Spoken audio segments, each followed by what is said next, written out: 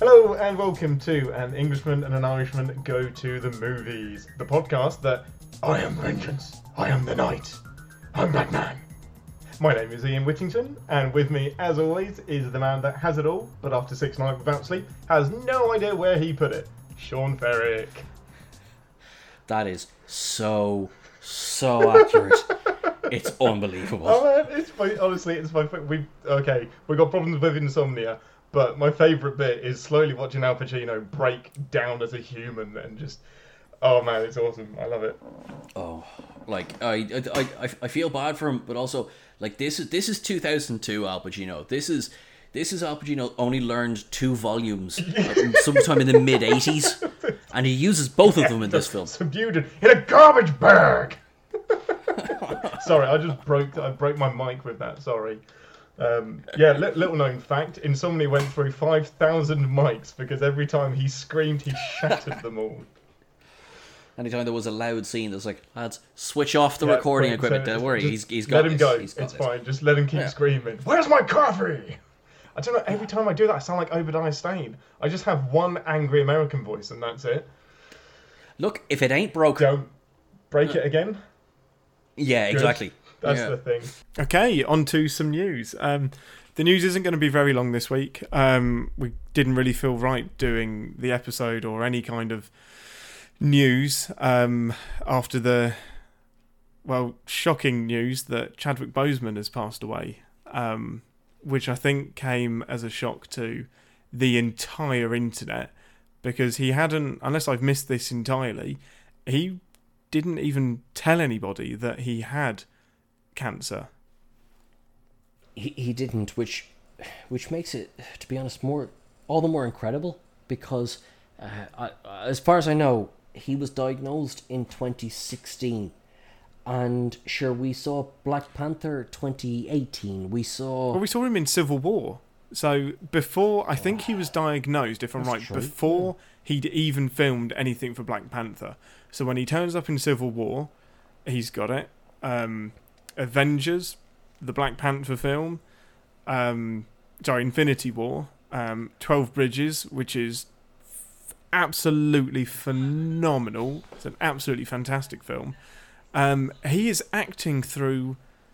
He's just acting, and he is working, and he's not making a big deal out of it. He hasn't done any sponsor me for charity kind of stuff. I think he was just very, very private about it.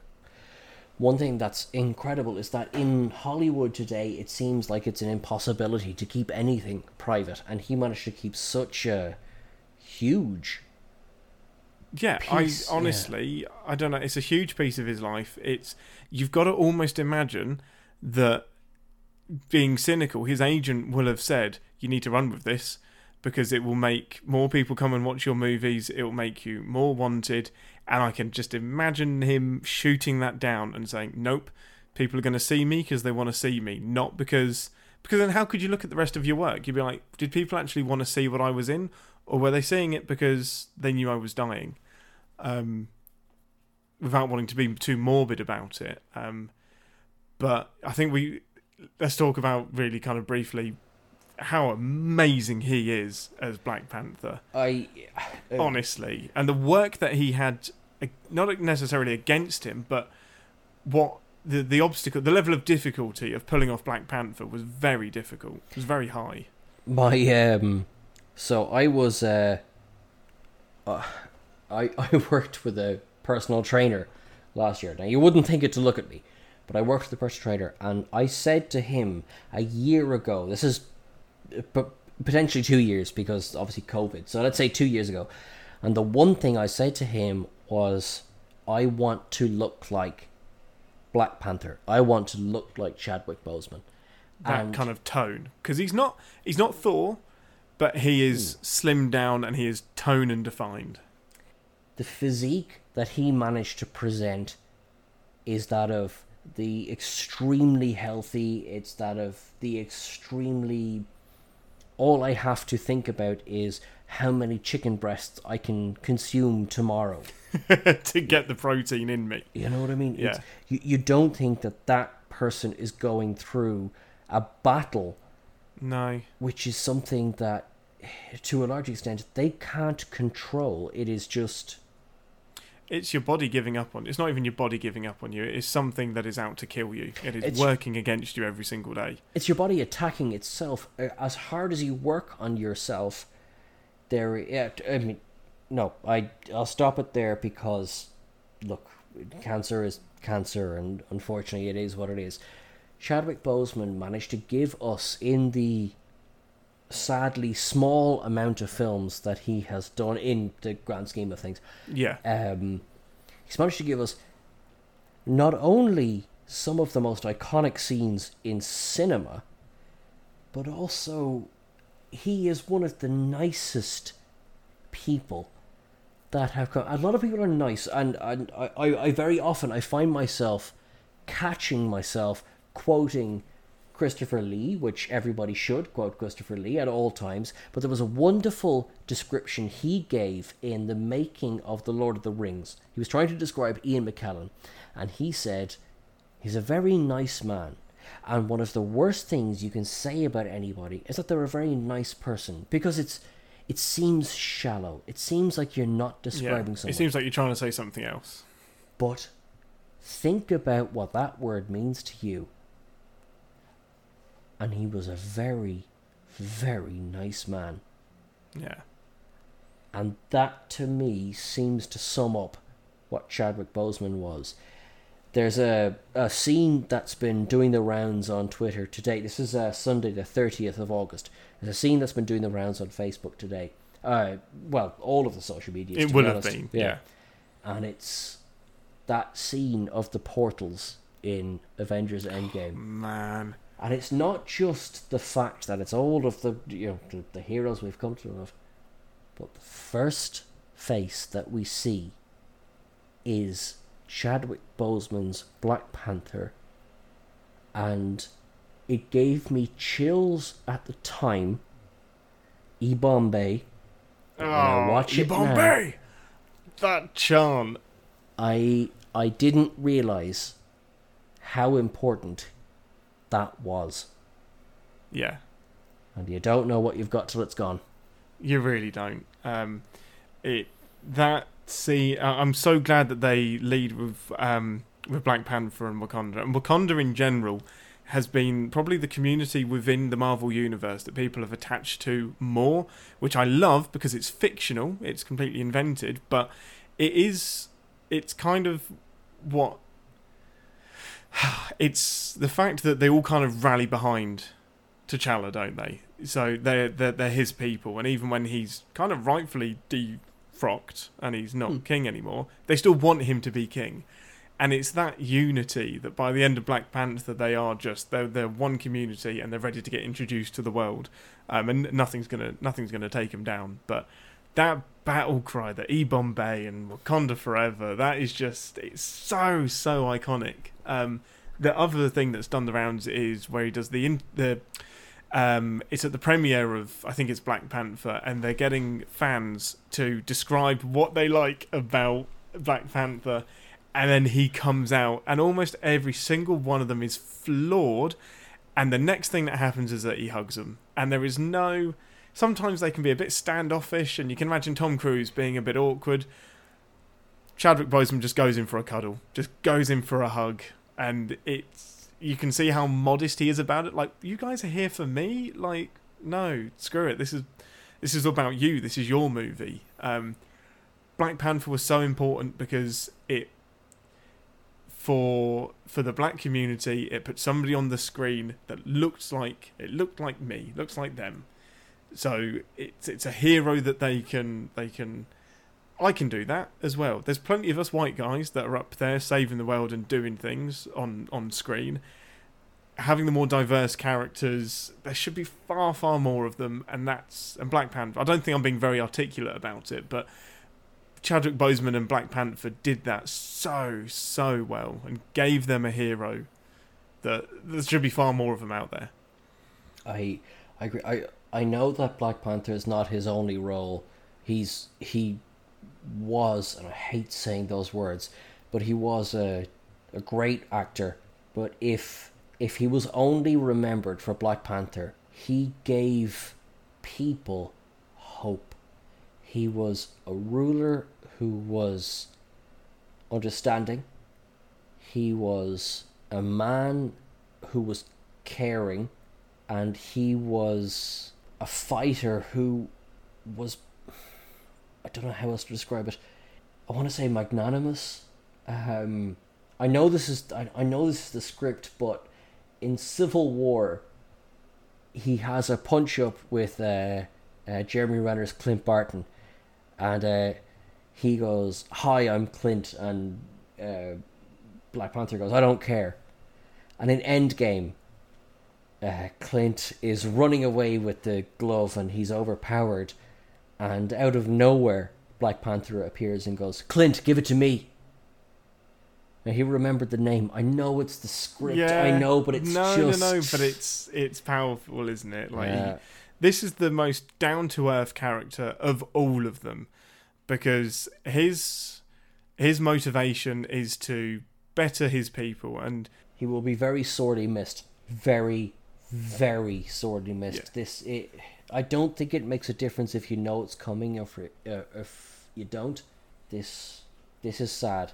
This is, deepest condolences to his family, his friends. yeah, it's beyond sad. It's a massive loss. I think we will have to do a deep dive into his history and into the films that he's done. But well, what more can you say about it? Rest in peace, King. Okay, so I guess we move on and let's start reviewing some movies. Cool. Okay, so we continue this way. Have I missed anything? Because episode 3 and 2 episodes in, we miss everything. We don't talk about Twitter. We don't talk about half the things we want to talk about. Are we done with the opening? I think we are done with the opening. We will do the Twitter and the socials. Hopefully, some lovely people will follow us there. We'll get that at the end of the episode, but we will remember to do that at the end of the episode. We will. Because I'm really anxious to get into these films. So, you couldn't find two more different films to stack against each other for a Nolan off this week. So, it's very strange thinking that these two films were directed by the same man. Absolutely. I mean, you can absolutely tell it's a man at different points of his career. We say with no authority at all because we don't know. For all we know, Chris Nolan has always been Chris Nolan. Insomnia is exactly how he intended it. But I really hope that's not the case. But yeah, the thing I love about this is you get the chance to compare two films that have no right being compared to each other. Like Insomnia versus That's Batman Begins. No one's having that conversation. Apart from us. We are having the conversation that everyone wants to have but hasn't sat down to do yet. And potentially by the end of this episode, we'll know why they haven't sat down to do that yet. Guarantee that that'll be why. I think, should we kick off with the Insomnia in the room? Yeah, let's do it. Yeah, I think that's a good shout. So you know what I didn't do? I have no idea. So usually I do a little bit of background into like the money and how much money it made and stuff like that. Did you? It did well. It did well. Yeah. I'm not sure if I have the exact numbers, but it was something like budget of 40, domestic or whatever of 130. Like it did. Wow, it was a successful film. That's interesting. It's well reviewed. Yeah. It is. Before this sounds like the deep breath before we dive in with Knives Akimbo. It's not bad. Oh man, I mean, by any stretch. When we start with it's not bad. We haven't opened it's a not Nolan bad, film but with it's not bad. But it's not bad. It's not bad. It's got a few great performances. It's got a fantastic performance by Robin Williams. Unhinged, homicidal Robin Williams is my favourite Robin Williams. However, watch 1 Hour Photo. Well, they came out the same year. Yeah, but that's what I mean. This was a hell of a year for Robin. That's what I mean. It's watch that instead. Okay. Look, I have to be kind here. Maybe that's too harsh. Okay.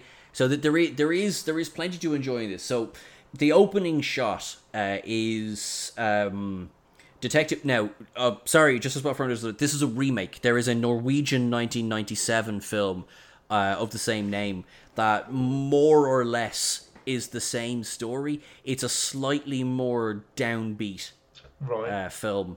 More downbeat in the than way this. This is quite downbeat, but there's bits of this that they kind of, there has to be a gun standoff, and there has to be this, and there has to be, and it has to be for your, but so it's quite audience. American. Yeah, for your, I was going to say it has to be for your American audience, which is unfair because by American I mean us lot as well. Well, yeah, very much.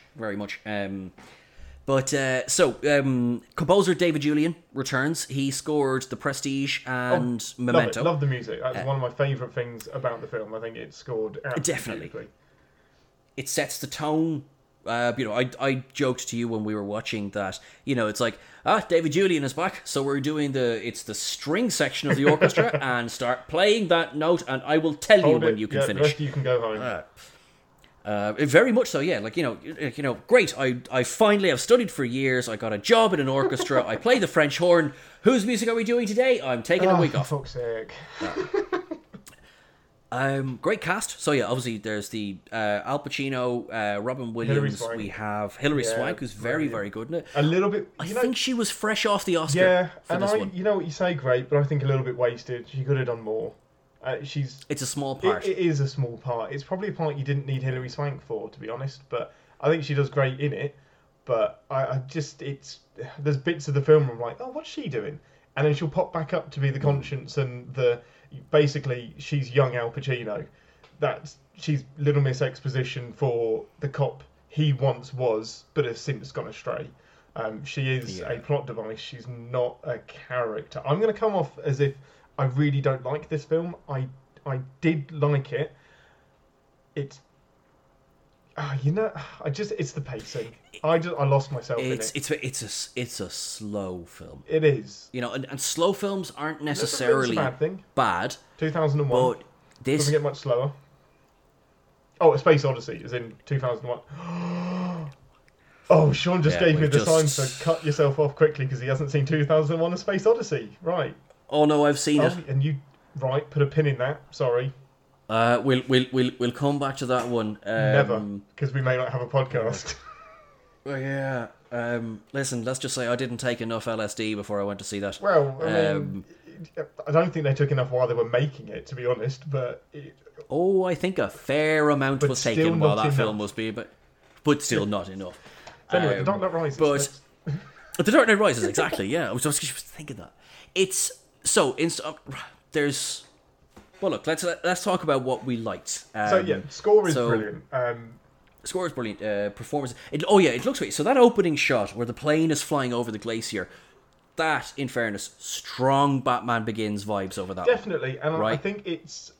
For a second, I did think, well, this is going on a bit, but I think that is, I'm sure that's deliberate because it's to show you how in the middle of bumfuck nowhere this place is. Yeah. It is isolated as heck. It is just white. It is out of the way. I didn't like the credits. There's two, because before you even get to the plane flying, there's about 17.5 minutes of credits on clouds, kind of Back to the Future 2 style, but without any gripping music.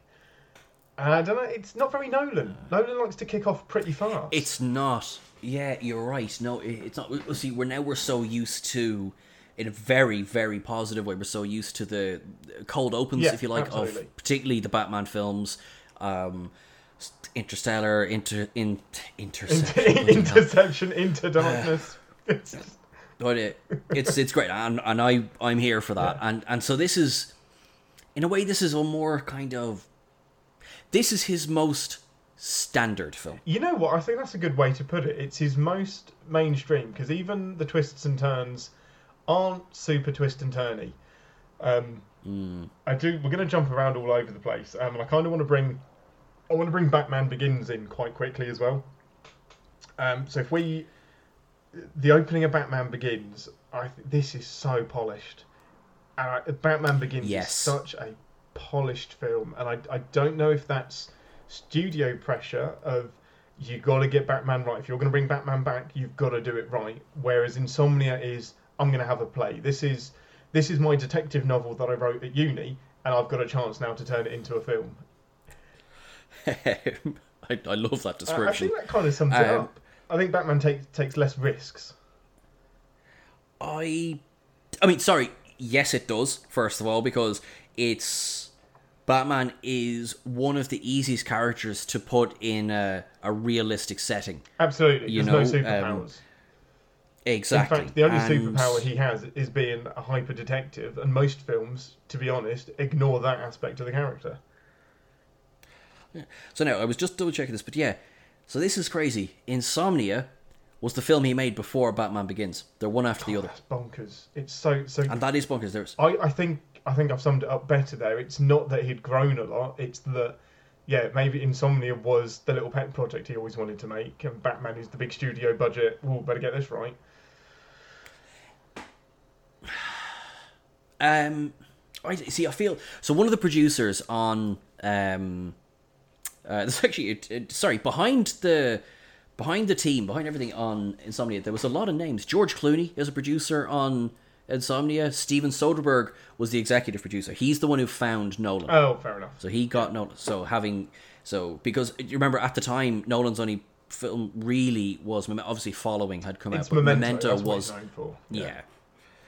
I mean, to go from Memento to directing Al Pacino and Robin Williams, how? Well, if you think about it, like huge. In terms of your career, that's big. Fantastic. You know? And it's Al Pacino and Robin Williams well into their career as well. Oh yeah, this at this stage, I'm sure half the film's budget went on Pacino. Basically, yeah. And I always I'm amazed when Pacino gets cast. To be honest, which sounds weird, but he is so Pacino. He doesn't play a character; he plays Pacino. So it's quite a hard one to cast because you kind of know what you get. You're dead right. Al Pacino, Robert De Niro, Jack Nicholson. Yes. I'd be shot in my bed for saying this. Well, until less Jim Carrey, but yeah. So, for many of his films, yes, sorry, 100%.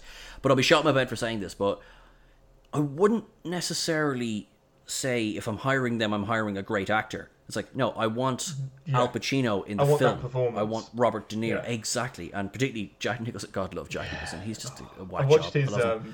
They did a little throwback of his acceptance speech from One Flew Over the Cuckoo's Nest, where he accepts it from inside the asylum. It's absolutely hilarious. He's just so deadpan. You can imagine him being a bit of a nightmare to accept any kind of award unless he does it on his terms. I think this is a win for everybody. They got him on screen, he accepted the award, but he got to do it in a way where he runs off with a nurse. Oh, cool. Joe, I've not seen that, so watch it. Immediately after this, I'm going to watch that. It's funny. So I am a fan of the medical drama ER, and one of the main actors, Maura Tierney, is in this film. I'm going to hurt you so bad. It's not. No, it's not. It's not a plug. It's not a plug. We'll get to that. No, the hotel manager.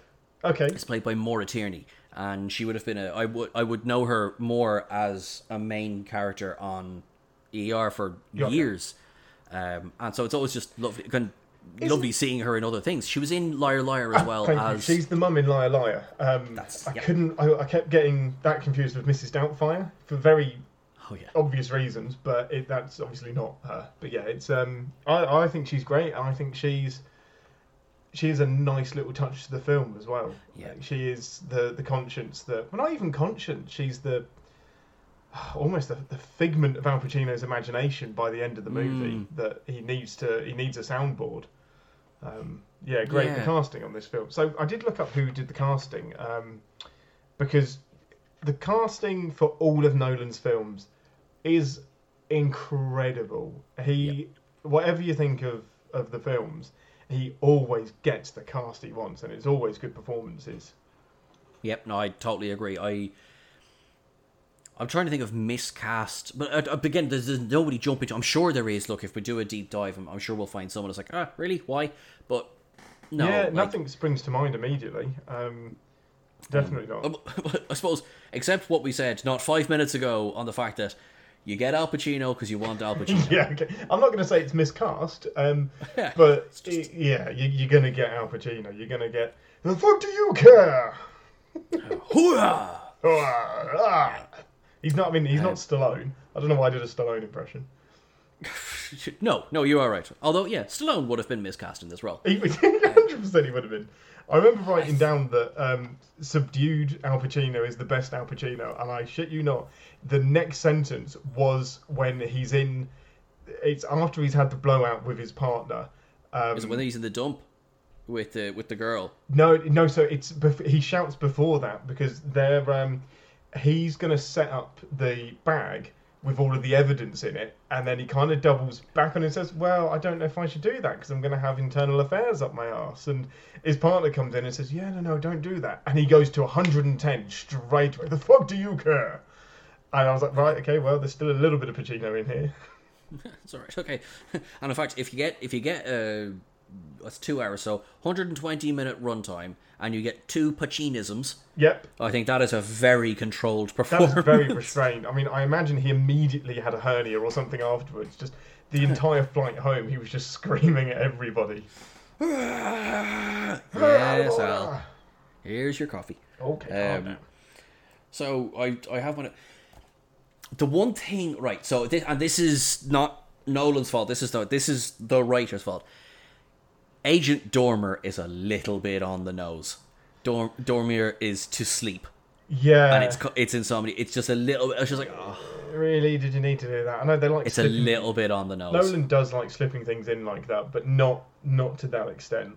There's really your movie's called Insomnia. I get it. Cool. And I thought, actually, do you know what I thought was funny about it? Is that, okay, obviously, Dormer doesn't sleep. I get it, insomnia. But it's not a film about insomnia. Jimmy, I like how they use that. And his, you said earlier, he just becomes this broken shell of a man as the film goes on because he's not sleeping. But also because of the extreme stress he's under and the guilt that he's being weighed down by. And he doesn't get a break. And maybe that's where we struggle with this, because it's not an enjoyable film to watch. Sorry, but it's not. But maybe it shouldn't be. Yeah, that's probably the intention. Because the problem, you need somebody to root for. And I'm not rooting for a single person in this movie at all. Because even Hilary Swank, she's ready to chuck it all under a bus as well. She's going to throw the bullet that throws Al Pacino under the bus. She's ready to just chuck it into the pond. So even her morals aren't intact. Who are we rooting for? Because Dormer has done some sketchy things. He wants to cover it up. I'm not rooting for him. I can kind of feel sorry for him, but should I? And I think that's where I struggled with the film. I haven't got a character that I'm like, yeah, get it, win.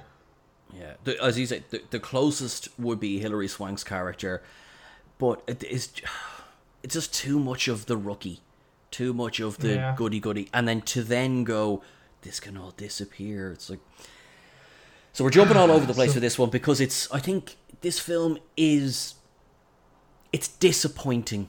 Yeah, because it's Christopher Nolan, because it's this cast. Maybe we should put the blame on, the Norwegian version from '97, that the fact that it is. But a lot of the stuff was created for this film. The whole relationship between Al Pacino and Robin Williams, that was written for this film. Right. That wasn't in the original. Interesting.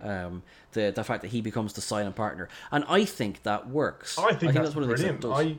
One of the things I really love about the film is that it isn't a murder mystery. We know who done it. We know everything. We know who did everything. There's no mystery at all. It's much more about the cover up and the morals behind what we're covering up and should we be covering up. And I think that's done extremely well. I absolutely flipping love how arrogant Dormer is. So this film is basically about him protecting his legacy and his career, not really out of pride, but because if he's undermined and if he's found out, it throws into question every single felon that he's put away. And in his mind, if he goes down and he's tainted in some way, every single person he puts away gets released. Therefore, Dormer has to be protected at all costs, which is so weird because it is super, super arrogant, but for the right reasons. I think that is really, really, really clever. Yeah, so imagining this was a first watch, it comes as something of a surprise just how far he's willing to go to protect, as you said, protect his legacy. And you know, there's that question. It becomes a question of the latter half of the film of just how clearly could he see in that fog. He's doubting it himself, isn't it? And I know that's I think that's where the lack of sleep is used extremely well, because he's questioning every single bit of his reality, as well you would after 6 days. I've gone 2 days without sleep, and I'm more broken than that. I think after 6 days, you're basically hospitalised. I don't think they go far enough. You end up micro-napping, so you fall asleep without even realise that you're falling asleep, and that kind of almost keeps you going. But he's questioning everything, so he really doesn't know if he shot him or not. Yeah, and that is one thing that, in fairness, Pacino sells it. Did you mean to shoot him? I don't know. Don't know. And he sells it. Like, that is, I believe him in that moment. I really don't know. At some point I knew, but right now I don't really know who you are. I'm pretty tired.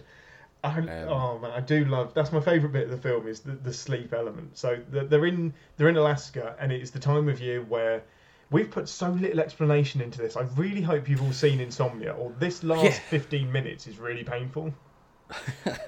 I tell you what, sorry, a really quick summary. Pacino and his partner Hap are called to this town in Alaska to assist on a murder case.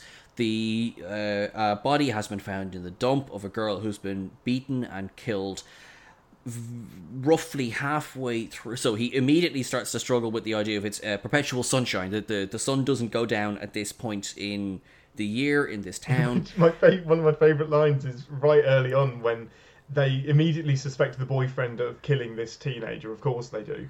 And Pacino's like, let's go to the school. Let's put him on edge. Let's do it.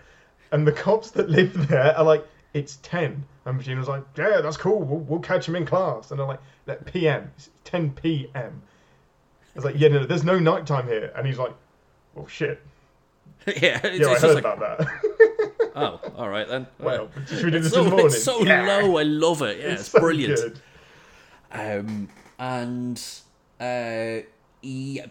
So they set up a sting. Basically, they find a way to lure her killer to a remote location. Yeah.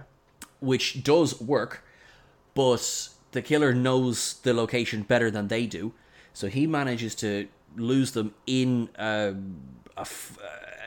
rocky it's a area. Rocky, misty, foresty with a river next to it. So there's very, very poor visibility.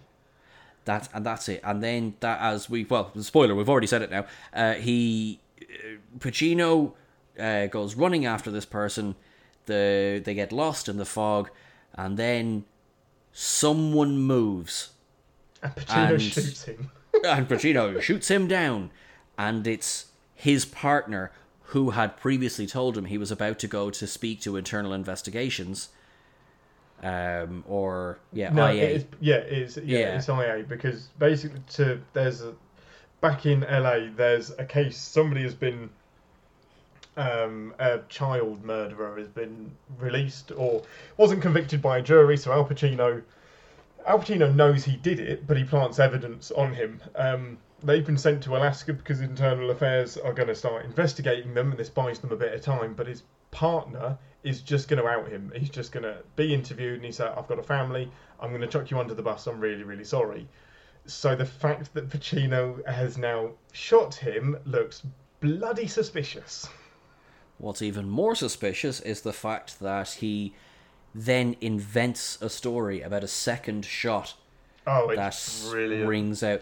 And it's quick, because you see in that moment he gives in to his desperation, and it's, as you said, it's for the right reasons, kinda.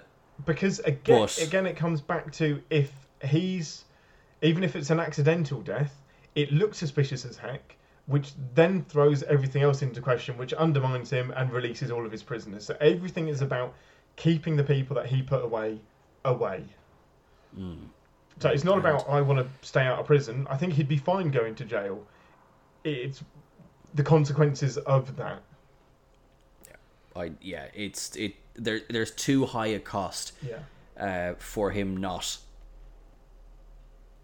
breaking his rules, I guess. Yeah. You know, in a way. So, okay, so the investigation goes on. They interview the boyfriend, and the boyfriend is a piece of shit, but he's not Yeah, but the he's right not. piece of shit. He's just a bad person. Yeah, he hasn't beat. So one of the points is that it took 10 minutes of beating to kill this girl, and they know that from the forensics. And he hasn't done this. Yeah, he's cheating on her with her best friend, but he's not the murderer. But he is one thing that's, again, it's nobody in this film really is likable. He did beat her because Yeah, he in was investigation of the corpse, there is old bruising Yeah. that hasn't faded, and the kid is just, and he's a kid, you know, obviously the actor's probably early 20s, but you know, teenage kid, Yeah. and he's just so like, I taught her a lesson. Oh, And there's it's no just remorse. There's no, yeah. It's kind of. I think it's more for Pacino than anything else. So eventually we find out that Robin Williams has witnessed him killing his partner. He's witnessed it. So now he's like, I'm going to expose you unless you help me frame the other kid for doing it, for killing the girl. Because Robin Williams has been having a bit of not an affair, but she's a vulnerable person, and he's a famous-ish writer, so they have Like local famous, yeah. yeah, exactly. So he's become infatuated with her. She doesn't return the affection, laughs at him, therefore gets beaten to death. Robin Williams knows that he can pin it on the boyfriend and blackmails Al Pacino into helping him. And he's also he's a writer. He's a crime novelist as well. So he has some tricks that he can employ. There is a gag as well that he's not a very good novelist. No, He is a writer, but yeah, he's not acclaimed. He's not James Patterson or something like that. but what this is Nolan again doing mirrors really, really well, because what gives him away is that he's scrubbed every bit of evidence from the body. He knew exactly where to go. He knew what to do. He trimmed the nails, got rid of all of the fibres, and you can see the cogs turning in Al Pacino as well. As soon as his partner dies, the cogs are turning of, right, forensically, what do I need to do to make this look like it wasn't me? They're on the same course. Joe, there was what? So this is one criticism I have. Right, there is it's a camera shot. So sorry, Nolan, this one's on you. Ooh. Where there is Cameraman slipped. It's fine. That's it. Yeah. So it's in reference to so the partner Hap is dead, and they talk about the ballistics exam of the bullet. And there is a close-up on Pacino, and he's kind of realising, oh no, they're going to trace the bullet to me. This is a seasoned homicide detective. But the bullet thing bugged me as well. Yeah, that was... I mean, yes, absolutely, they will trace the bullet back to him, and obviously he couldn't dig his fingers into him while he was Get in lying there. I was trying to fish it out, I promise.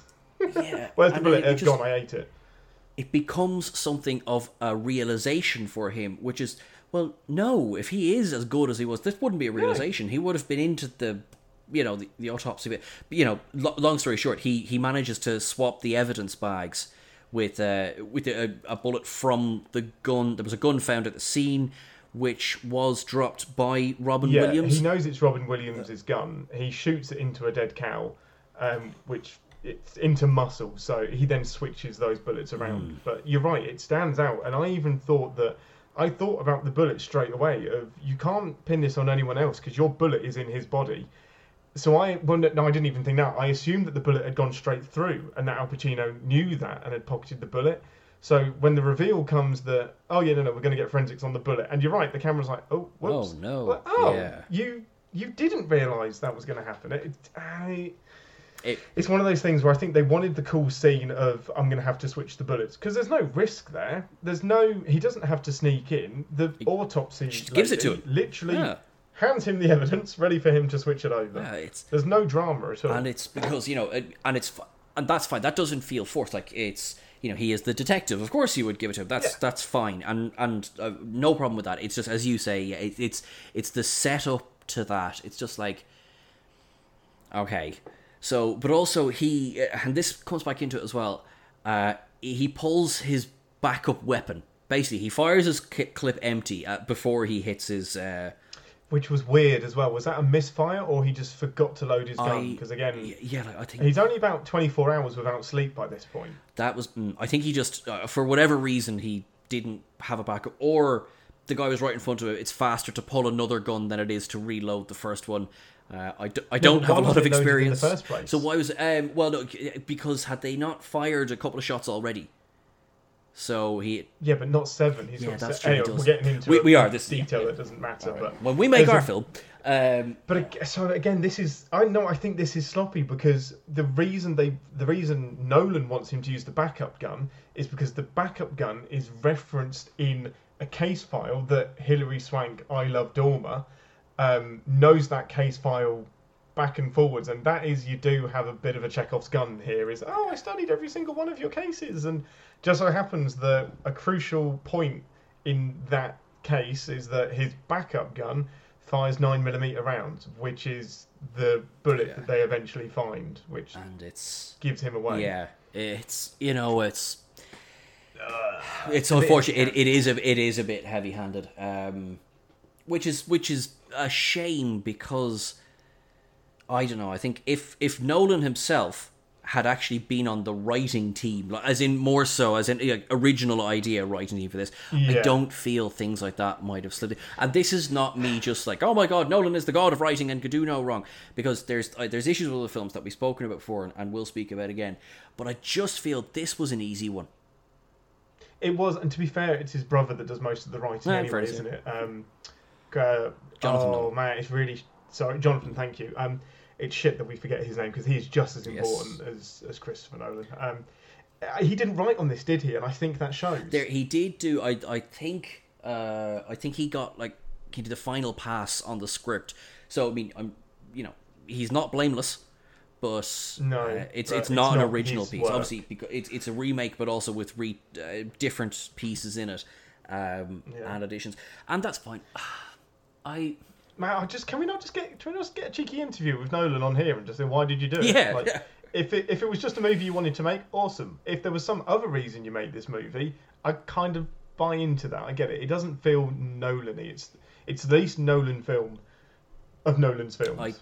It is. It really is. Although I suppose to move on to Batman Begins for a minute, we're not finished on Insomnia, but to move on to Batman Begins for a minute, of the 3 Batman films, this one is the least Dark Knighty. Well, which is not a criticism, but it is. No. It's like there is Batman Begins and The Dark Knight Rises. Yeah, they're almost in a different universe. Other than having Christian Bale play both of them, they're very, very, very different. But what point were we trying to make? The fact that this happens so much. His style.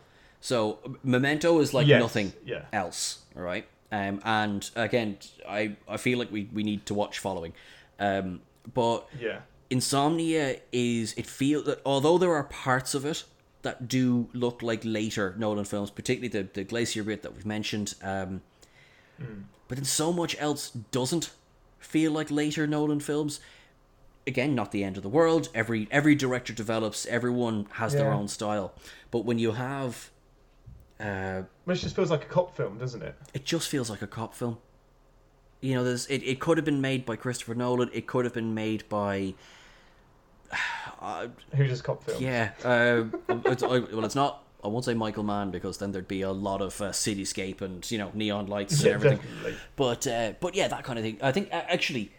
Funny that you said Jonathan Demme was considered for directing this film, and of course his big cop drama was Silence of the Lambs. Yeah, I think that probably works better.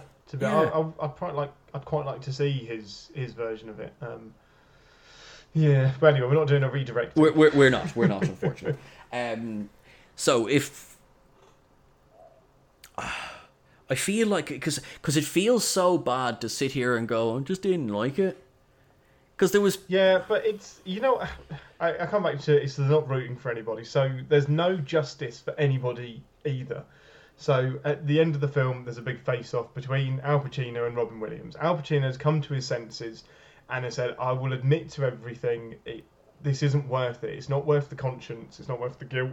Also, the kid, Randy, the teenager, Robin Williams... So Al Pacino plants the gun in Robin Williams' house to try and frame him.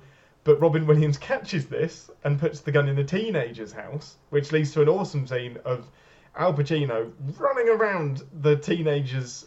he lives in the attic of his grandma's house, trying to find this gun to save the teenager, and they boot down the door, and he has to hide in the bathroom. And then just casually walks out, just like, hey guys, what's happening here? It's... I wasn't here all along. I enjoy it. It's ridiculous. Not bad ridiculous, but it is a ridiculous scene. It is ridiculous, but it didn't take me out of the movie. It was enough that I think you were quiet enough to pull that one off, because all of the doors are open. I probably would have believed. I've walked into rooms where somebody has been in there and then left the room and not realised they were in there at all. I was like, why did you ignore me? I didn't realise you were in the kitchen, sorry. But, where that was leading me to was the kid's gone down and he's almost going to let it happen, but that final night of not being able to sleep, he decides, I can't do this, it's not worth it. So, big face-off. Robin Williams and Al Pacino end up shooting each other, they both die. So there's no justice, nobody gets their what's coming to them. I don't count death as punishment. Not a lot of the time, no, not in many films. The bad guy gets shot. It's like, well, no, you want justice or you want vengeance. Yeah. I am vengeance. Sorry, actually, Joe, I correct myself, but you're dead right. Sorry, the difference between justice and vengeance. Vengeance is shooting them in the head. Justice is sending them to jail. And this is neither. They take each other out of the picture. One thing I did kind of like was when Robin Williams falls into the water and he sinks, and there's this running thing of the light obviously stops you from sleeping. It completely messes with your body clock. When Al Pacino is clutching his wound and he looks into the water, it's pitch black, it's dark, and I kind of wanted him to fall into the water because it's darkness. Finally, I can sleep, and that would have.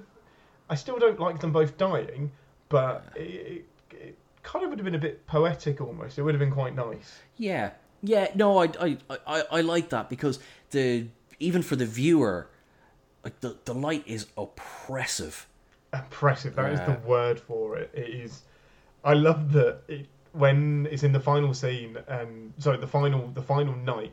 He has got every bit of furniture. He's gradually taped up these windows more and more and more. And by the sixth night, he's got sofas up against the window to block in the light. But he still doesn't think it's dark enough. The hotel owner comes in and says, it's dark. What's wrong? And he's like, nope, it's not dark, until she turns the light on. And it's like, oh no, it is dark in here. Just not dark enough to sleep. And it's just, it's so depressing. It is. This is not a nice film. And that's fine. Memento is not a nice film, but I don't know, this... No, it's not. Man, what... Chris, who hurt you? Because Memento and Insomnia are really mentally draining films. That's what it is. I feel tired finishing Insomnia, but it's not from an adrenaline rush. No, it's not. In fact, I need an EpiPen or something to get me going after I watch both of them. Can you imagine if we paired them up together? Oh God, no. Oh God, no. No way. I mean, for the previous episode I crammed Prestige and Memento back to back, and that's fine. They flowed nicely enough. Yeah, I might have mentioned that once or 25 times. Yeah. No, I think. Okay, let's cheer ourselves up. Let's do it. So Thomas and Martha die, and got it. Really. I didn't even realise that. Oh dear. So we've spent more time on thingy. I've forgotten the name. Insomnia. Insomnia, ironically, because we've done a lot of Batman. Well, that's true. I think we've covered up a lot of what Batman and the Dark Knight trilogy did. We want to do Batman Begins because it is separate to Dark Knight. I think you could have released The Dark Knight as a film without Batman Begins, and you could have just had Batman Begins on its own as well. I think you've got enough about Batman to just dive into The Dark Knight. But it's such a... How different is this film to The Dark Knight? It's... As a feeling... Visually, it looks very similar, but as a overall feeling, it's totally different, isn't it? I think... Do you know what? Visual first, right? This film is brown. The Dark Knight is blue. That was just one thing straight away. The whole color palette, everything, and it's look at the DVD covers. Well, that's true, yeah. Well. One's orange, one's blue. And I love the whole relationship between Batman and the League of Shadows and Ra's al Ghul. It's a stroke of genius. Liam Neeson should be in more things. Apparently, they had that Guy Pearce met with Nolan about taking on the role of Ra's al Ghul, and they both agreed he was just too young. So now, that's fair. Mind the fact that Liam he's got the whole immortality pond, but sure. I think Liam Neeson carries the gravitas that you need really, really well. And the fact that he's about 7'3" as well helps. Jesus Christ, he's a towering Irishman. Well, there was actually that presented a problem in the making of the film, in that the scene where Ducard he puts on the full ninja gear and hides among the League. Well, he was taller than all of the other ones. A lot of them are standing on blocks. Head and shoulders above him. Exactly, yeah. Which one is he? It's that one. Which guy is it? Is that one? Yeah. I mean, that gag works better if you can see that we just pointed to the ceiling. Yes, yeah. But now when I first saw this film, so I saw it when it came out 2005. So I obviously I knew who Batman was, but I didn't know any of the lore. Really? Had you heard about that? I had once or twice. Yeah, it was the dude from the 60s. Didn't know any of the lore. Adam West. Hadn't read the comics, nothing like that. So I had no idea who Ra's al Ghul is. No, same here. But I went to see it with a friend of mine at the time who was a very big Batman fan, and apparently he was like, as soon as he walked out of the shadows, apparently the beard is so distinctively in the comics. That's Ra's al Ghul's beard. He's like, my name is Henry Ducard. No, you're not. No, you're not. You're Ra's al Ghul. You're Ra's al Ghul. But I think that's fine, and I don't think he was necessarily trying to hide it, because it's Ra's al Ghul isn't. I think we overestimate how much the general public knows about comics. So everyone's going to know about Batman, Penguin, Joker. Ra's al Ghul is not a household name. Even after he's appeared in Arrow for about 7 seasons, he's still not household. So I think you don't have to bury what he looks like, or you don't have to do a Khan from Into Darkness. You don't have to do that on him. You can just set him up, and it's a nice reveal for the audience that just knows Batman, and it's a nice nod for the fans. Yeah. Oh, exactly.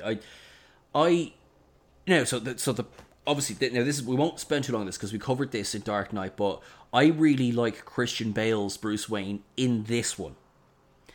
Agreed, absolutely. And it was problematic for me because the film that I first saw Christian Bale in, before Batman and probably right beside it, was in Shaft in, I think, 1999 or 2001. Oh, I've not seen that one.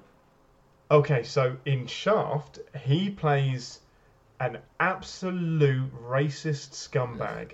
So this guy, they go to, it's right at the beginning of the film, and they go to a pub, they go to a bar, and he basically just winds up and, just absolutely just picks on this black gentleman that's with his girlfriend. And eventually the guy just pokes some holes in a napkin, walks past him and just places it on his head. So it looks like he's part of the clan. And all of his friends laugh at him and he's embarrassing. So his natural retaliation is to kill him with a pole. So he just beats him to death. And the entire film is Shaft trying to convict him. And he's just an absolute slime bag. So I went from that to Batman, and I was like, I can't not see you as a racist, horrible man. God, that's going to change the way I see him. That's problematic. Going after any, black bad people, villains or something else. Like, all right, it's actually just Christian Bale bringing through that. I'm of course joking. I'm not insinuating that Christian Bale is a racist in any way. Yeah, listen, he's many things. I think he's a bit problematic to work with, but yeah, he's obviously not that. But yes, that was a massive transition, and I still to this day struggle with that because I see that kind of arrogance in him as well. I definitely think he's better in. You're right. He's a better Bruce Wayne in this than he is in Dark Knight. Yes, because you get more. Well, obviously, you get the foundation of who Batman becomes. I really enjoy, as I said, I really enjoyed the training montages that he does with Ra's al Ghul and himself. Yeah. I love Michael Caine in this movie. So my first note was Liam Neeson should be cast in everything, and Michael Caine is silk. Oh, He's just you haven't given up on me yet, Alfred, have you? never. Well, you know, Bruce has been declared dead. Why do we get knocked down, Why do you, Master Bruce? So we can get back up again. what is the point of all those push-ups if you can't lift a bloody log? Oh, I love it. It's and then the withering look on his face is, you know what? You get under this log. You lift it. Whoosh. It's so good. Man, Michael. Has any character been cast better than Michael Caine as Alfred ever? No, that's it. Nope, that's it. Just Michael Caine as Alfred. Terribly sorry to Andy Serkis in the upcoming film, The Batman. Just give it up now. Oh, he's going to be brilliant. He's going to be bloody brilliant. He's going to be fantastic. Actually, Sean Pertwee is very good as they're all very different, though. They're very, very different. And when I watched the trailer, I forgot that Andy Serkis was cast, and I thought it was Sean Pertwee. I was like, oh, that's cool. They're just going to pluck him out of the series and put him there. Yeah, no, I got the same thing because the voice is very similar. But whereas obviously Michael Caine's Alfred, Michael Caine, God bless him, has played Michael Caine since Michael Caine was Michael Caine. So he's Michael Caine in The Italian Job. He's Michael Caine in not Charlie Brown. That's the other thing. Oh, is it Get Carter? Alfie. Oh, Alfie. Sorry, yeah. What's Alfie? Yeah. Anyway, that's fine. Tangent. Sorry, sidebar. Yeah. Ding. I controversial opinion. I like Katie Holmes. I think she's really good in this. She's not given a huge amount to do other than the moral compass, but it's the same as Maggie Gyllenhaal. That's her thing as well. That's it. As we've covered it already, so I won't belabor a point. But it would have been nice to have the continuity of just have the same Rachel. I think the gut punch would have been better as well if Katie Holmes had been the one that died. No, not as an actress. Literally the opposite thing that I'm saying. Yeah. The character, having the same actress play the character that dies would carry a bigger punch. Katie Holmes, we wish you well. We do, please. You've been through enough already. Exactly. So I think, again, one of the constants through all three films is Gary Oldman's performance as...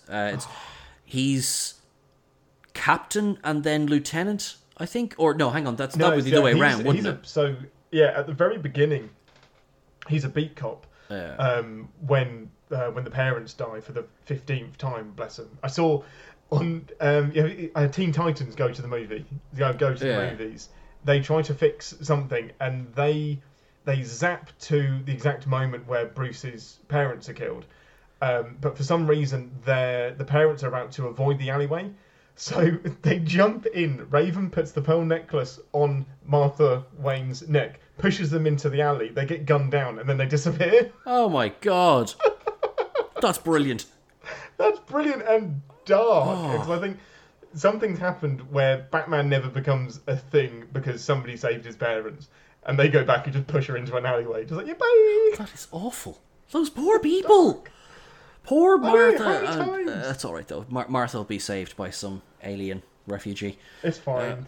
You know what? I couldn't remember which killing this was. So I was ready for the pearl necklace around the Snyder version, the pearl necklace around the gun, and then when he fires, it snaps the necklace. And I was like, oh, that's not going to happen. That's actually, I must say, this goes back to a point I made in a previous episode about Zack Snyder. I think is a very skilled visual director. That scene is beautiful. Sorry to say that it's beautiful watching two people get shot, but it's the best it's been done. I would say that. Okay, back to this film. Yeah, okay. I think there's lots of good to talk about in this film. It's well written. It's well directed. This was the first collaboration between Christopher Nolan and Hans Zimmer, and obviously James Newton Howard as well. I love the music so much. I think I like the music in this better. I noticed it more in this than I did in Dark Knight. I'm probably on an island there, No. I would say I think there's more violins in this one. I think I know what you mean. Particularly, so there's a lot of that sweeping music.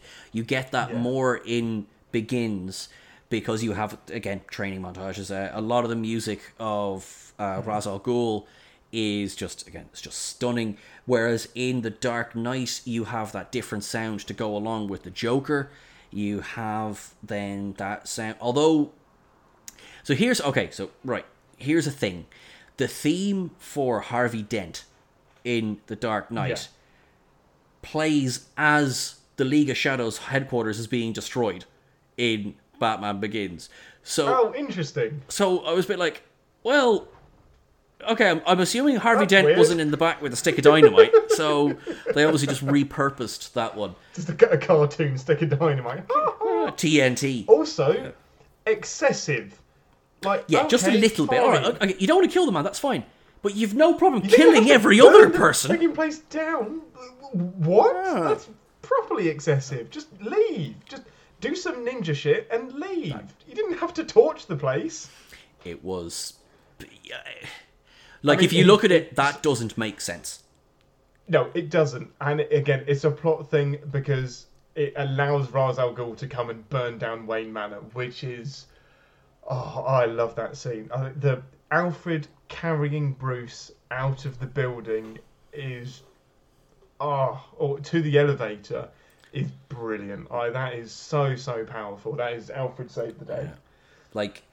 I'm not the first person to make this point. Alfred is Bruce Wayne's father. Yeah, cool. He is. He just is. Thomas Wayne is Batman's father. Yes. No, I think you're right. Yeah, absolutely. I love that. And in now I hope they do go with this. So in the Flashpoint paradox, so fantastic comic story. It was a universe resetting story in the comics. Yeah. But it started the New 52, didn't it? Did it start the New 52? The New 52 I know comes after Final Crisis. Oh, maybe the New 52 just happened. It was just, here we go. This could be right. That warrants more research, and we will put a note on a future episode about it. No, because it's good to know. I bloody love those comics. I'm gonna go read them again. Now, be careful what you promised there, because there were some notes we were going to put in episode 1.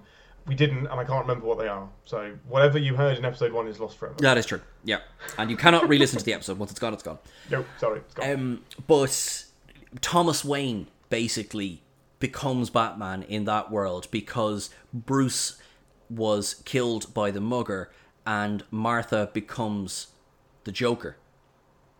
Oh, that's interesting. Which I think is... And I wonder if that's something that they will go with in the upcoming Flash movie, if that is Flashpoint Paradox. No, I don't think they can, because then you've got a Batman movie, you haven't got a Flash movie.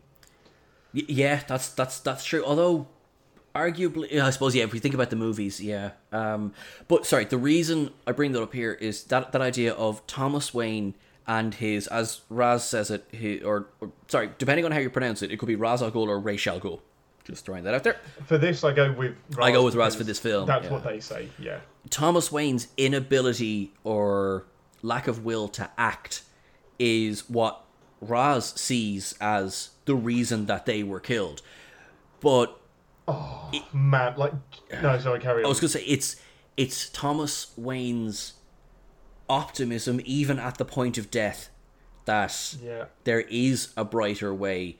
This man has mugged and killed them, effectively confirming every slur against Gotham, every bad feeling against Gotham, and he still says, Bruce, don't be afraid, which is completely at odds of what Raz is trying to teach. I realise I just got to introduce Raz in the father figure role there as well, because in a way he is. Well, no, he absolutely is, yeah, and he's got a choice, and they don't play this too hard. But is Alfred his role model or is Raz? Which one is it?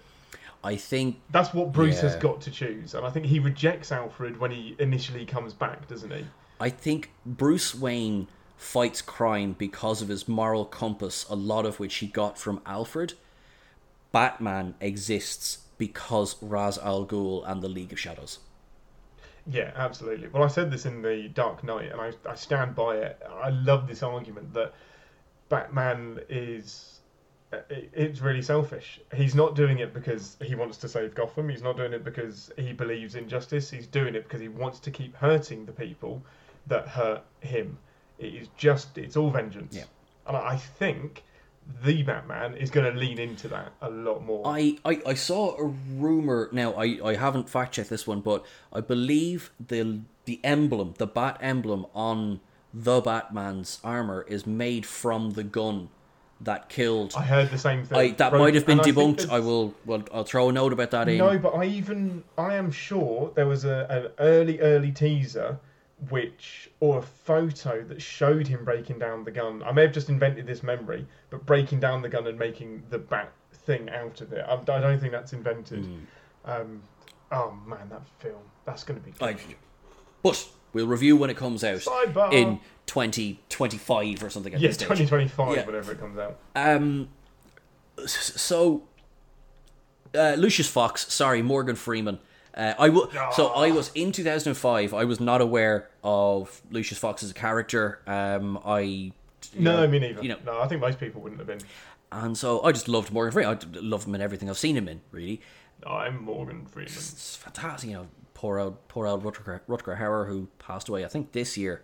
He's just so great and slimy as the boss. Yeah. And there's so many indications that he is working with Raz. Now, I don't think he is, but the fact that he fires Fox for asking about the microwave emitter, well, that to me is a big red flag of like, well, why don't you want him to know about it? Although I think if he was working with Raz, he would have had Fox killed. Yeah, absolutely. And I think it's more along the lines of he doesn't want to help Bruce. It's Bruce that he wants to get rid of, and he knows he's helping Bruce with something that's going to undermine the company. I think that the montages and the establishing of Batman is done amazingly, because it's not cheesy, load up all of the ammo. It's done with so much humour. So with the earpieces, I love the helmet, just smash it to bits. It's like, we're going to have to order 10,000 of them. Well, at least we'll have spares. Until they arrive, I advise you not to land on your head. Yeah, don't land on your head. It's brilliant. And it's like, I'm going spelunking. You have to shoot a lot of people where you go. Are you expecting a lot of bullets where you're going spelunking? It's brilliant. I love it. But anyway, sorry, tangent. Now, what I was thinking. So one thing I have to say I don't like about this film is, so I mentioned again previously the comic The Long Halloween, but also Batman Year One, which served as at least partial influence on this film. And that's the character of Carmine Falcone. Yeah, didn't like it. I like Tom Wilkinson. I've seen him in stuff. Forget about it. But he's playing somebody who should be called Tony or Paulie. Exactly. He's almost playing Scarface. And I don't want to be like, well, in the comics I preferred it, but he's portrayed more as Vito Corleone in the comics, and that is, to see that character get taken down, I feel has more weight than seeing, Carmine Paulie getting taken down. And that's just one thing. I'm just like, there's some great scenes. Tom Wilkinson is a great actor. I love the scene when he's got a gun on him and he's like, I could kill you and nobody would give a damn. And we've got a judge over there. We've got Attorney General over there. Nobody would bat an eyelid. And I think it is clever that he gets robbed of avenging his parents because that woman shoots. What's his name? Joe Chill. Thug. Yeah, that's it. So but by shifting it to Falcone, who basically comes out and says, "Yep, I told him to kill your parents. I'm glad he did it." It shifts them. It's another motivation, isn't it, for him? Did he? Does he say that? He insinuates that he either doesn't care or... He definitely says he doesn't care, yeah, because your mommy and your daddy got shot. Yeah, but I think he says that he created Joe. And it sounds like he's like, there's a load of Joes out there, and they're basically there because of me, and he doesn't care who they kill.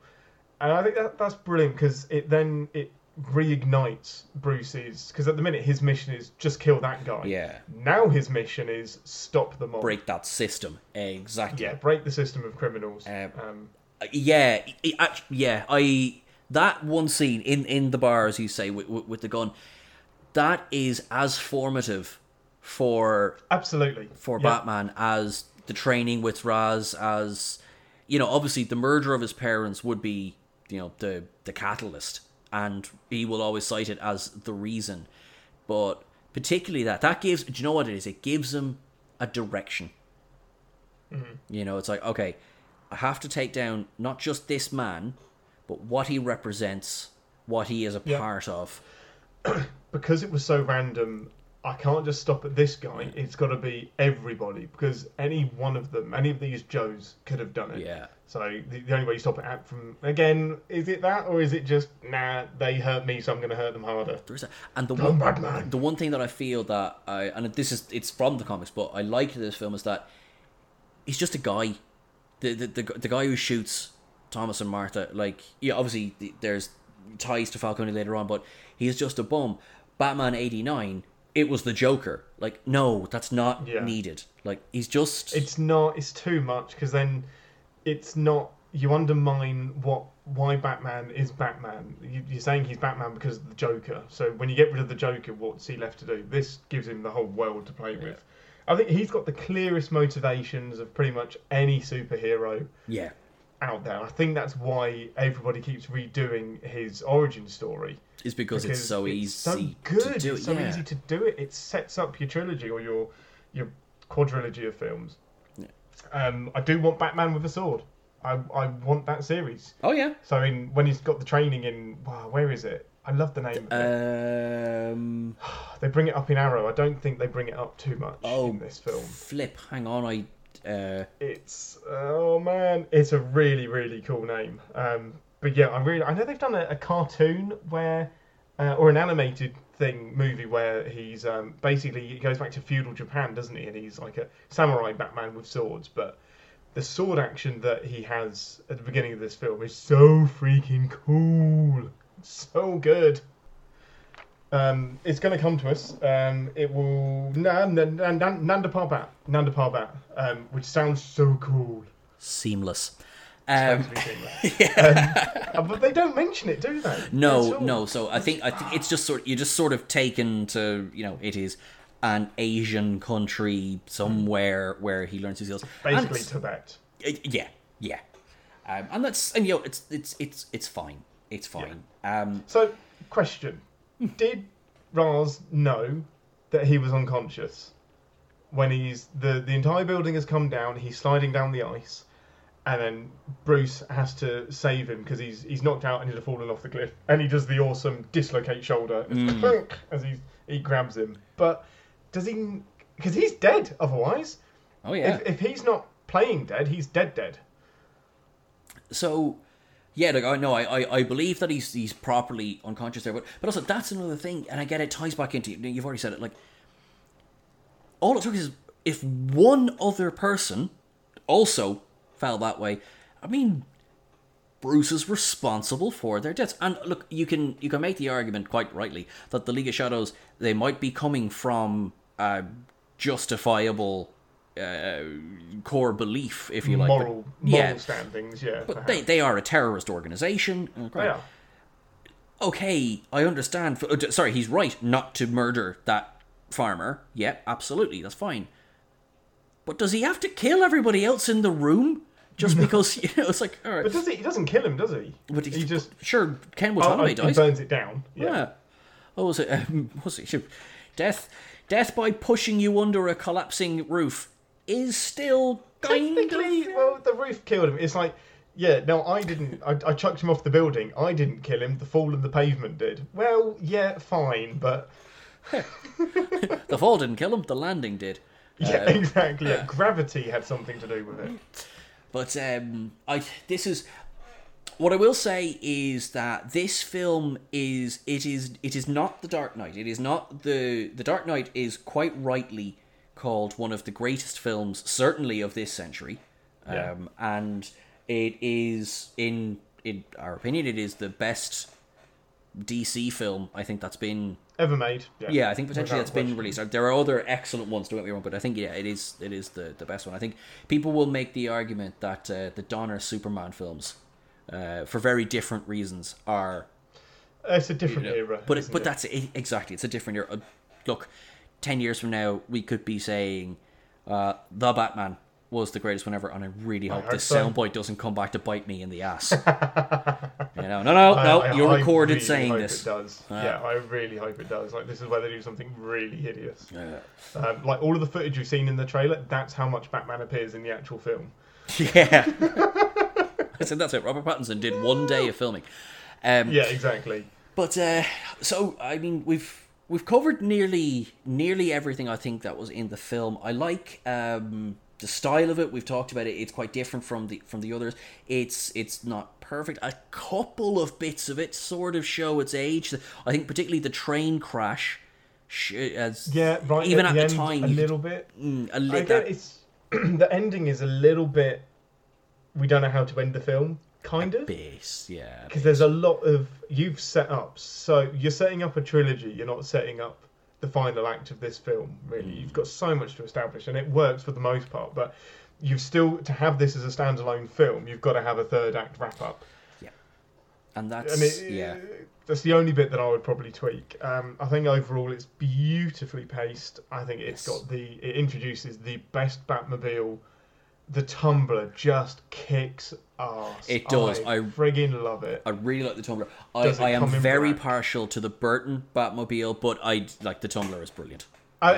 Classic cartoon, yeah, that's the one. But for real world Batmobile, it might just be usurped by the Batmans, but the shot that we get of it is like a cross between Burton and the Tumbler. That's what I'm here for. That's the Batmobile I want. Batflick's Batmobile was basically the Tumbler, but a bit longer. Yeah, it was really, wasn't it? Yep. Yeah. No, absolutely love it. So yeah, love the Tumbler. I mean, again, we're sort of gushing now. It's a great film, and I think. Oh, sorry, that was. I love that he gets his ass kicked. I think that's the biggest difference between this and The Dark Knight, is that when he faces up against Scarecrow, he gets taken down so hard. You're so right. Cillian Murphy, a Scarecrow. We haven't mentioned him at all. Fantastic. He's so freaking good. So there was a thing where Christopher... So originally, he had met with Christopher Nolan about the role of Bruce Wayne. I think Christian Bale was always choice number one, but there was the fact that he was an emaciated skeleton at the time when they were going into pre-production. Like, all right, listen, you need to, if you could sort out the whole body thing, and boy did he. But rather than sorry, Cillian, he came on board as the role of the Scarecrow, and I think he nails it. And the Scarecrow's a difficult character to do well, because you're a Scarecrow. Well, that's it. It could be campy as all. Yeah. Well, it could be campy as Burton, but not Burton, sorry. Schumacher. Campy as Schumacher. Can anything be as campy as Schumacher? Please, no. I don't want that to come back and bite me in the eyes either. Yes. But I like it. It's, the burlap sack, I was going to say, why is he wearing it? Why does anyone wear a costume? You know what I mean? Like, it's so good. But it's functional, isn't it? It has a reason for it. And it's almost like Bruce is cocky at this point, and he just gets taken down, set on fire, and sent home. Oh man, I'm here for it. It's so good. So, Ian, I know this will be difficult, but of the two films we have discussed this evening, which we haven't done a lot of comparing. I think it's because they're too difficult to compare. Like, Batman Begins is always going to win. We had hoped Insomnia would give it a better fight for a bigger fight for its money, but well, that's it. I suppose for comparison, right? When we did the previous episode last week, we had The Prestige and Memento, and I feel we both felt Prestige was going to walk it. And I still think it should have done, but never mind. That's okay. I'm quite satisfied with the way the rankings have gone so far, but only I feel that all the winners so far have deserved it. Dark Knight, there's nobody saying Inception's a bad film. Dark Knight, yeah. Nobody's saying Prestige is a bad film. I don't know, there's some people on Twitter that disagree, and I feel bad now. They are fighting for Inception to have won. Good. Yeah. That's But it's fine. It's fine. It's That's just alright. it's our, and by our I mean it's Sean's ranking. So it's fine. We'll just let him keep doing what he does. Look, I'm telling you, you didn't come up with a good enough argument for it to win. I didn't, or else I that's would have it. stuck to it, wouldn't I? But yeah, but it's Batman Begins. It's better put together. It's better paced. I thank both of the movies for not opening with the ending. So True. round of applause. Well done. Yeah. I can't not see that now with Nolan films. That's true, yeah. They're both. It's not a fair competition. It's not. It's not. It's Batman versus Insomnia. If Insomnia is Nolan's weakest film of his Of what filmography we've to seen, date. yeah. Of what we've seen. You're right. And But the thing is, it's weak because it's normal. So it's That's not a it. bad film at all. It's just, it's not, it hasn't got that elevated thing that Nolan does. Batman is just beautifully crafted. Even Dark Knight Rises, it is beautifully crafted. This was an argument I had actually. I think Batman Begins and Dark Knight Rises work better as a duo. they do. Yes, they And do. I think Dark Knight is on its own. If you watch 1 and then 3, that's an awesome little pairing. Yeah, and then if you give a 5-minute, all right, here's who Harvey Dent is. You could do that as a straight through. I feel. Yeah. And Dark Knight, yes, it exists nearly in its own continuity. Of course, it doesn't, but it could be But just. it may as well do. I feel that this was, in a way, this was an easy one this week. It's Batman Begins. Yeah, it is definitely. It doesn't feel right putting through 2 Batman films, but I know. you just can't deny how. You can't deny the significance of Batman Begins. So Dark Knight gets all the credit. Batman Begins started the real world superhero thing. Now, yes, it came out the same year as Iron Man, but you've got to. There's the realism. It's the first time you take it seriously, isn't it? Well, Iron Man now was the same as Dark Knight. Oh, sorry, it's the same as Dark Knight. That was actually the point I was like gonna make. that, they came from this. Begins. Do you get Iron Man if you don't have Batman Begins? I would say no. Because Yeah. Begins obviously did very well, well enough obviously to warrant a sequel. But what else was going on in superheroes? You had the Tobey Maguire Spider-Man films, which was owning everything. yeah. 1 and 2 were very, very good, and 3 just got lost in itself. But even those 2 aren't by any means set in the real world. No, not at all. No. And then of course you have the X-Men as well, which is it's set in the not too distant future, of course, and But again, that's it's Fantasyland and it's 50-50 whether it's good or not. exactly. I mean, I'm struggling. Like Blade, obviously you got vampire, so that's not. Man, that was the early noughts was a rough time for It was- comic book films. it I know was- Blade has got its love, and Blades it's 1 fine, and 2 but are it's- good. Blades 1 and 2 are good. Yeah. Blade Trinity, just burn it with. But fire that scarecrow gas on it, burn it, and Yeah. chuck it off a building. But that is for another episode. I think. Actually, yeah, we've also Oh gone. man, Ooh, that's 90s comic book films could be. What a way to get in on the zeitgeist and also not at all. we're talking about comic book films. Really, which one? But Blade. Yeah, but not the ones you think. Yeah, we're going to do All Blade, right. we're going to do Daredevil from 1998 or whatever it was. My God, it was 2003, or was it? It was early. Oh it was early wow, it 2000s just anyway. feels like it was It was 1998. whenever that first Evanescence album came out. That's when it came out because. Bring me. Yeah. ugh. But okay, so I think that brings us pretty much up to date on this I think one. that, yeah, it wins. I think we could talk more about Insomnia, and I think the key to Insomnia and the thing I love is the battle of how the hell do you sleep when there's no nighttime. You've got a guilty conscience. You're paranoid because you're going to be found out.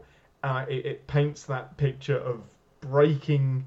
It's just something that Nolan does really well. He does character studies extremely well, and he is breaking down Dormer as much as he can. Nolan just likes to break people. Yes, he does. And by the end of the film, you couldn't get much more broken than him. 6 days without sleep. He's burnt every bridge that he was trying to save. Yeah, and But by the end Batman of it, Begins is friggin' Batman Begins, so it wins. exactly. Yeah, there you go. Cool. Guys, skip to the end of the episode. We'll save it for you. Batman Begins, it wins. Yeah. Yeah, it does. That's why we started with Insomnia, isn't it? So yeah, Batman Begins goes through to the next round. So what have we got next week? So next week is our final episode of this round, and we have not made it easy on ourselves. We haven't. We've kind of bookended this with one of his more complicated films and one of his bigger films, Dunkirk versus Interstellar. And I think that's going to be. I think we got really bogged down with Insomnia, but we're really going to enjoy Dunkirk and Interstellar. I think so. Yeah, they're both more enjoyable. But look, we will get to that next week. All I can say is that in the meantime, to my neighbours, I am terribly sorry, but I am not playing Interstellar quietly. No, I'm not playing Dunkirk quietly either. Yeah. The score behind Dunkirk is phenomenal, and the planes flying across, like everyone can hear it just before you can. Oh, I love it so much. But yes, spoilers. Okay. Spoilers. Cool. Yeah. So, should we do some recommends? Because I think we've got. I've definitely got something that I've seen that I want to kind of recommend. Go for it. Yeah. So, key the theme music. Hint, hint. Sean is editing this week, so please write, compose, and insert awesome theme music here. Ding. You realise I'm going to copy and paste everything you've just said, and that will become the theme music for this section. Oh, for every week. Fantastic. Yeah. Good. Cool. Willies. I need to try and find a way to make that unusable. So, Project Power.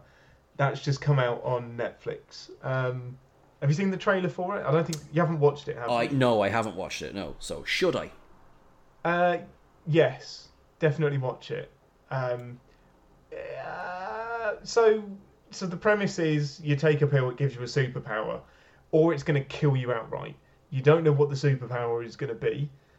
So it could make your skin rock hard. It could make you turn into a big ball of flame. I'm not telling you anything you haven't seen in the trailer. Okay.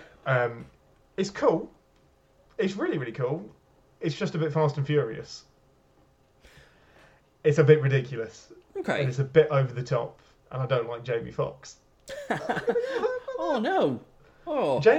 He's too over the top, I think, in this film. I think he is just bad guy to the max. I think Joseph Gordon-Levitt is really, really good, but I'll watch him in anything.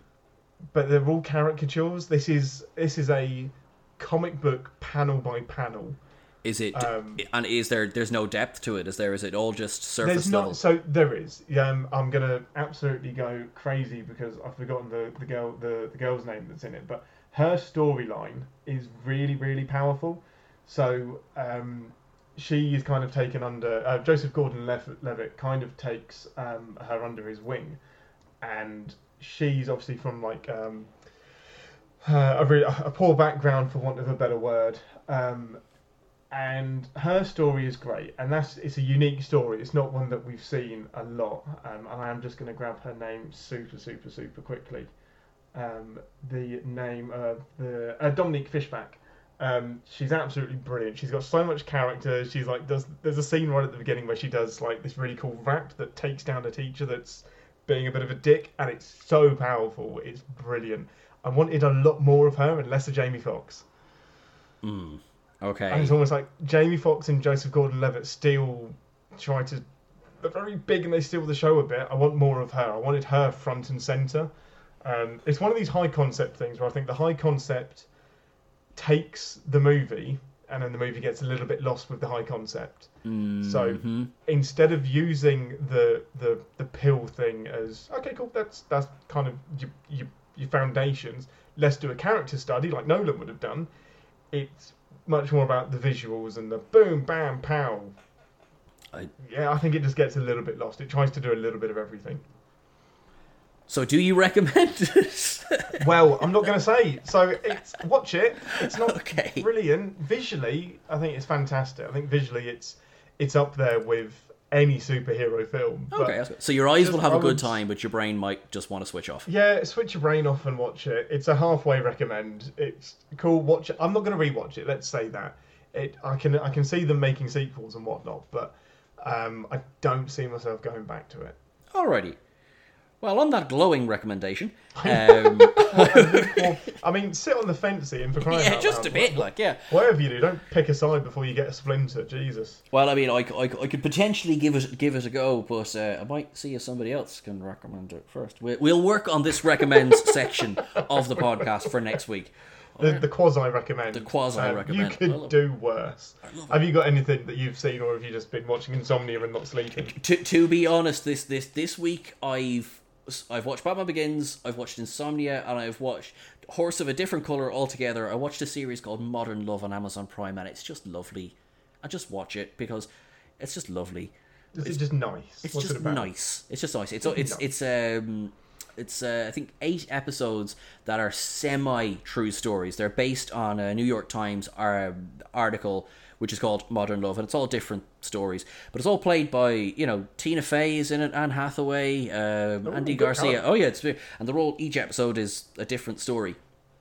And nothing to do with superheroes. There's nothing at all to do with superheroes in this. It is as real Get it life off the as you can podcast. get. I don't want to know. Yeah, exactly. Yeah, but that was what I was watching. That was my switch off time, and I thoroughly recommend it. And that, Ian, is how you do a recommend. You actually recommend the thing. We're going to have to not call it recommend. It Yeah, might be I think so. Yeah. the thing what I watched this week that I might talk about. Yeah, exactly. Hey, there's your tagline. The thing what I watched your this theme week, music. what I might talk about. Done. All right. Boom. It's like Twizzle or something like that. Twiddle. Anyway, cool. Okay, so shall we do the plugs? Yes, I think we should do the plugs. Yeah, let's just plug Sean's book. He's got a book out. Listen, Glowing recommendation. I do. I have received much teasing, rightly so, from Ian for this, but yeah, I do. I have 2 books on Amazon. I am very, very proud of myself. I will put some links to them in the description of this episode. Have a check out. They're sci-fi. One is called Down to the Bridge. The other is called Shadows in the Stars. And yeah, have a look. See what you think. In all seriousness, they are actually guiltily. I haven't read. I haven't read your first one. I haven't read that. That's quite alright. But I have read. On the spot, my names have gone. Shadow in the Stars. Thanks, man. I'm discovering read this that. live. I didn't realise he'd finished the book yet. All right, so Yeah, yay. no, honest. We haven't talked deliberately because I was saving it now. So I really, really like it. Not just because he sat there in front of me.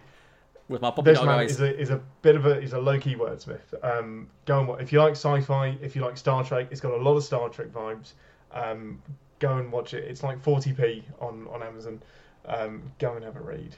Oh yeah, it's like this ain't my retirement plan, guys. So that's fine. It's pretty forward. I'd like to pump out a few more. Thank you, man. I really appreciate that. Thank you. Shut up.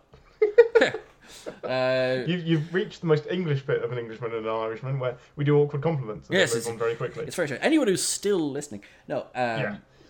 And So I think that is it for this week. It is.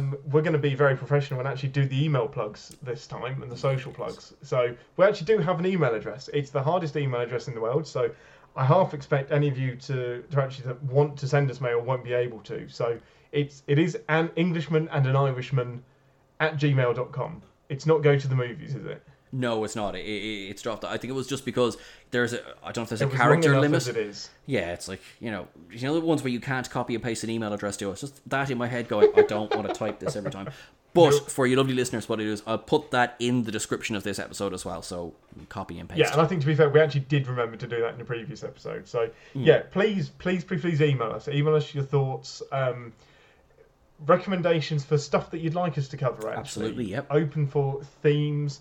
Anything else you want us to do a competition of, send it our way. Your likes, your dislikes, go for it. Absolutely. Chat away. All feedback is good feedback. Absolutely, unless it's negative, in which case go. Yep. By the way. You find us on Twitter at an Englishman and an Irishman. I'm gonna get this right. An Englishman, AEAAIT. Englishman and an Irishman. Where's the T come from? There isn't, isn't it? I think it's English Irish GTM. So, hi guys, this is branding 101. Don't do this. We're doing good. Yeah. You'll find us on Twitter, Facebook, and there is allegedly an Instagram which I think I'm responsible for, and I am apologising to you right now. And it's English Irish GTM. You'll find us on all the usual socials. I think you find us most active on Twitter. So we've had the feedback for episode 1, and fingers crossed episode 2 has been really, really, really great. So thank you everyone that's listened so far. Really appreciate it. Love the conversations on Twitter. Keep it coming. Like, if you disagree with us, do it. We'll keep this fight on. Who knows? If we keep fighting, we may actually get Inception through to the final round through some loophole. That it turns out that Sean was blood doping during that, so his opinion has been disqualified. Or what we could do is we could do a round where all of the losers go up against each other. I'm not happy about this. That's all right. Well, look, Dark Knight Rises has got to get in the rankings somewhere. Okay, so For God's sake, the Dark Knight Rises. Cool. Cool. So you'll find us. Let's do that. Email, Twitter. You'll find us all. An Englishman and an Irishman. You'll find us. So that's all for this week. Thank you very much for listening, and we'll see you next time. Thanks very much. That was my book.